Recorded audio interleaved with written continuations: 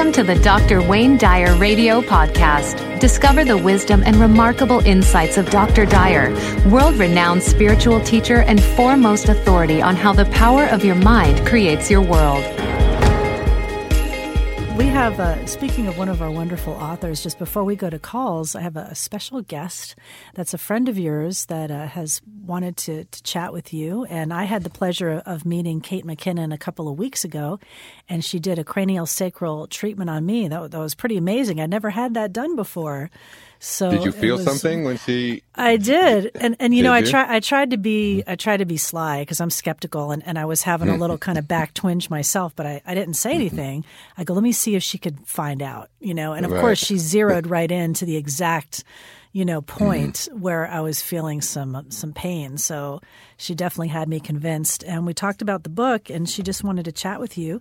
So let's bring Kate on to say hello. Yeah, let's bring her on, and let me just say a couple of words about her. She's from England originally, Scotland, and it's amazing because it was about maybe 2 or 3 years ago that Kate first came to me when I had this diagnosis of leukemia, and she came with Pam McDonald, who had written a book on the perfect gene diet, and Pam had traveled with me for a while, and they were friends, and Kate came out to Maui, and she just came out to offer me some treatment from cranial sacral therapy. Now, I've had people who profess to be cranial sacral therapists for years and years, and a lot of people who claim to be Reiki practitioners and so on, and very frequently, most of the time, when I would submit to one of their sessions of one kind, I wouldn't really feel very much. It would just, I would try to placate them and say, oh, that's very nice and so on. But something very, very different happened with Kate. Kate is really probably the most accomplished cranial sacral therapist, and she'll explain what that is in just a moment, that I've ever come across. And in fact, it was so pronounced that I called Reed, the president of Hay House, and my closest friend, and I said, look, Reed, I just want you to try this before we suggest whether we have her write a book about it. Just have a session with her. And he said, well, you know, I'm not very big on this kind of thing. And, you know, he's a basketball player, and he's just like, you know, sort of, this has not been his forte in his life, these kinds of treatments. I said, but just do it. So he did. And he said, let's sign her up. I mean, he wanted to, because he felt something so very powerful right away. And everybody I've ever suggested have a session with Kate, she has something magical in her heart and in her hands that has been very healing. And she has been very instrumental in helping me with this issue that I've had with my lower back over the last year or so. Well, I've probably had 40 or 50 sessions with her, different parts of the country. She went with us on our Experiencing the Miraculous tour, and has become, like I call it, and now I know you've arrived when you have your own personal cranial sacral therapist. You know? You have, traveling with you. That's great. And so this is Kate McKinnon. Kate, how are you, my dear? I'm good, thank you. Thank you for that wonderful introduction. You're very welcome, and you deserve it. Well, so why don't let's just you've got a brand new book out, and I encouraged Hay House to publish this book, and I said I would write the foreword if you would write it. You spent a lot of time on it. It's beautifully written, and but more than that, it offers people an opportunity to understand something called cranial sacral therapy, which is bandied about out there, but a lot of people don't really know what it is and what is taking place, and it's really hard to define it. But you do it as well as anyone. So why don't you tell us just a little bit about it and how you put it into practice? So the cranium is the head, and the sacrum is the bottom of our spine, which helps us understand that this is the bony outer shell to our whole nervous system, which is really the core of our being. And around that the nervous system is a fluid called the cerebrospinal fluid that creates a rhythm that we can feel anywhere in the body. It's this rhythm that we're trained to feel, and that helps us know the source of an issue. So wherever the body is struggling to work efficiently, we can, as Diane said, zero in on those issues. And so it's really the very core of our being that we can tap into. And what we're tapping into is our own self-healing mechanism, that innate wisdom that we have. And it's that innate wisdom that leads the session. So once my hands are on, I'm then listening to the person that's on the table and having them lead and guide the session. So the solution to each problem is unique and often surprising to me. Yeah, you can have an injury. Let's say I had an injury many years ago when I was playing tennis. That was in my leg. But I remember one of the very first times that you did your very first sessions with me. You asked me about did you have an injury, and I couldn't even remember it. And you said, think about it for a minute. And then I recalled that I was in a tennis match and I had run into the bar that holds the net up, and I had run into it full speed and really had almost broken my leg that day. But that's still in there, isn't it? Those kinds of injuries and they can impact us for the rest of our lives. That's right. And craniosacral therapy can do something to alleviate the impact of these long-held-in kinds of injuries. Is that right? Yeah, that's right. So although, you made a good recovery considering the impact of that injury, the body has to put in a lot of work to compensate around it, to work around it.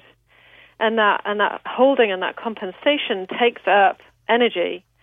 And once the body can be supported in finding a more efficient way to and to move itself so that it can run more efficiently, with that energy that was once used to compensate around that injury is no longer needed for that, but can be there to support us for more, giving us more vitality and life force. And so often people will say, after the treatment, not only do they feel better, but they find themselves doing things that they haven't done in a long time because all of a sudden they have the energy available to do it.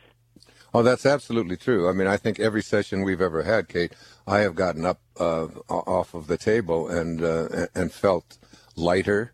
That's usually my first reaction. I just feel lighter. I feel like I don't have anything holding me back. I just feel like you've moved energy around and so on. And that's one of the things I'd like you to address just for a minute. I mean, you've written a beautiful book. The name of it. Give us the name of it and where it's available. Give us that. So it's From My Hands and Heart, Achieving Health and Balance with Cranial Sacral Therapy.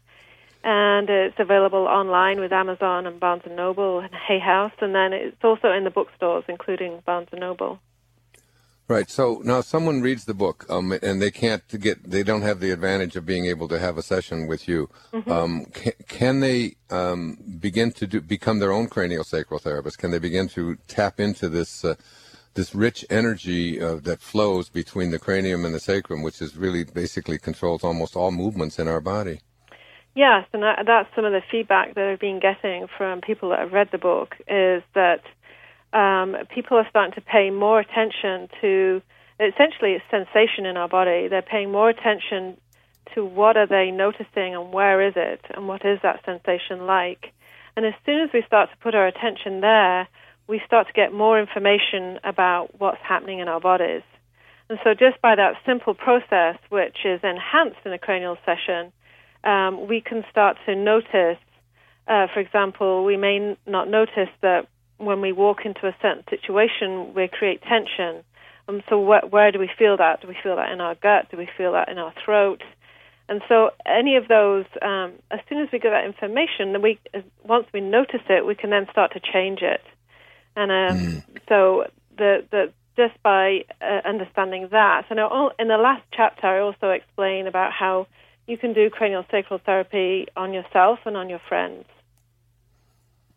Yeah, but I mean, you spent a lot of years, and you were trained with John Upledger, I believe, who just recently passed away. Who was wasn't he the originator of cranial sacral therapy? So he was the creator of cranial sacral therapy, and his teaching came from cranial osteopathy, and then he took that and developed it into cranial sacral therapy as it's practiced today.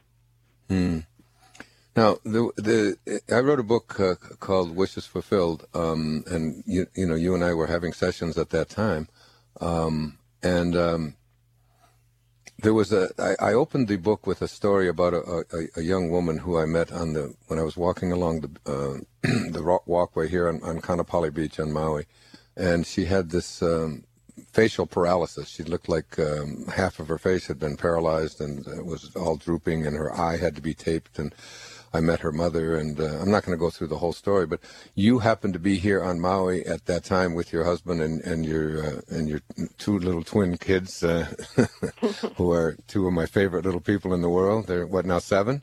Yes, Claire and Hamish.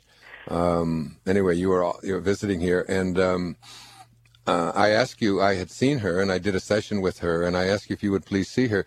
And maybe you can just tell a little bit about what happened with Nicolette and where she is now and what that cranial sacral session did for her, because it really was a turning point in her life. Yeah. And it ended her paralysis. So Nicolette at the time, I believe she was around 21, so pretty young and starting her university career. And just had a lot of stress with exams and wanting to move her university. And so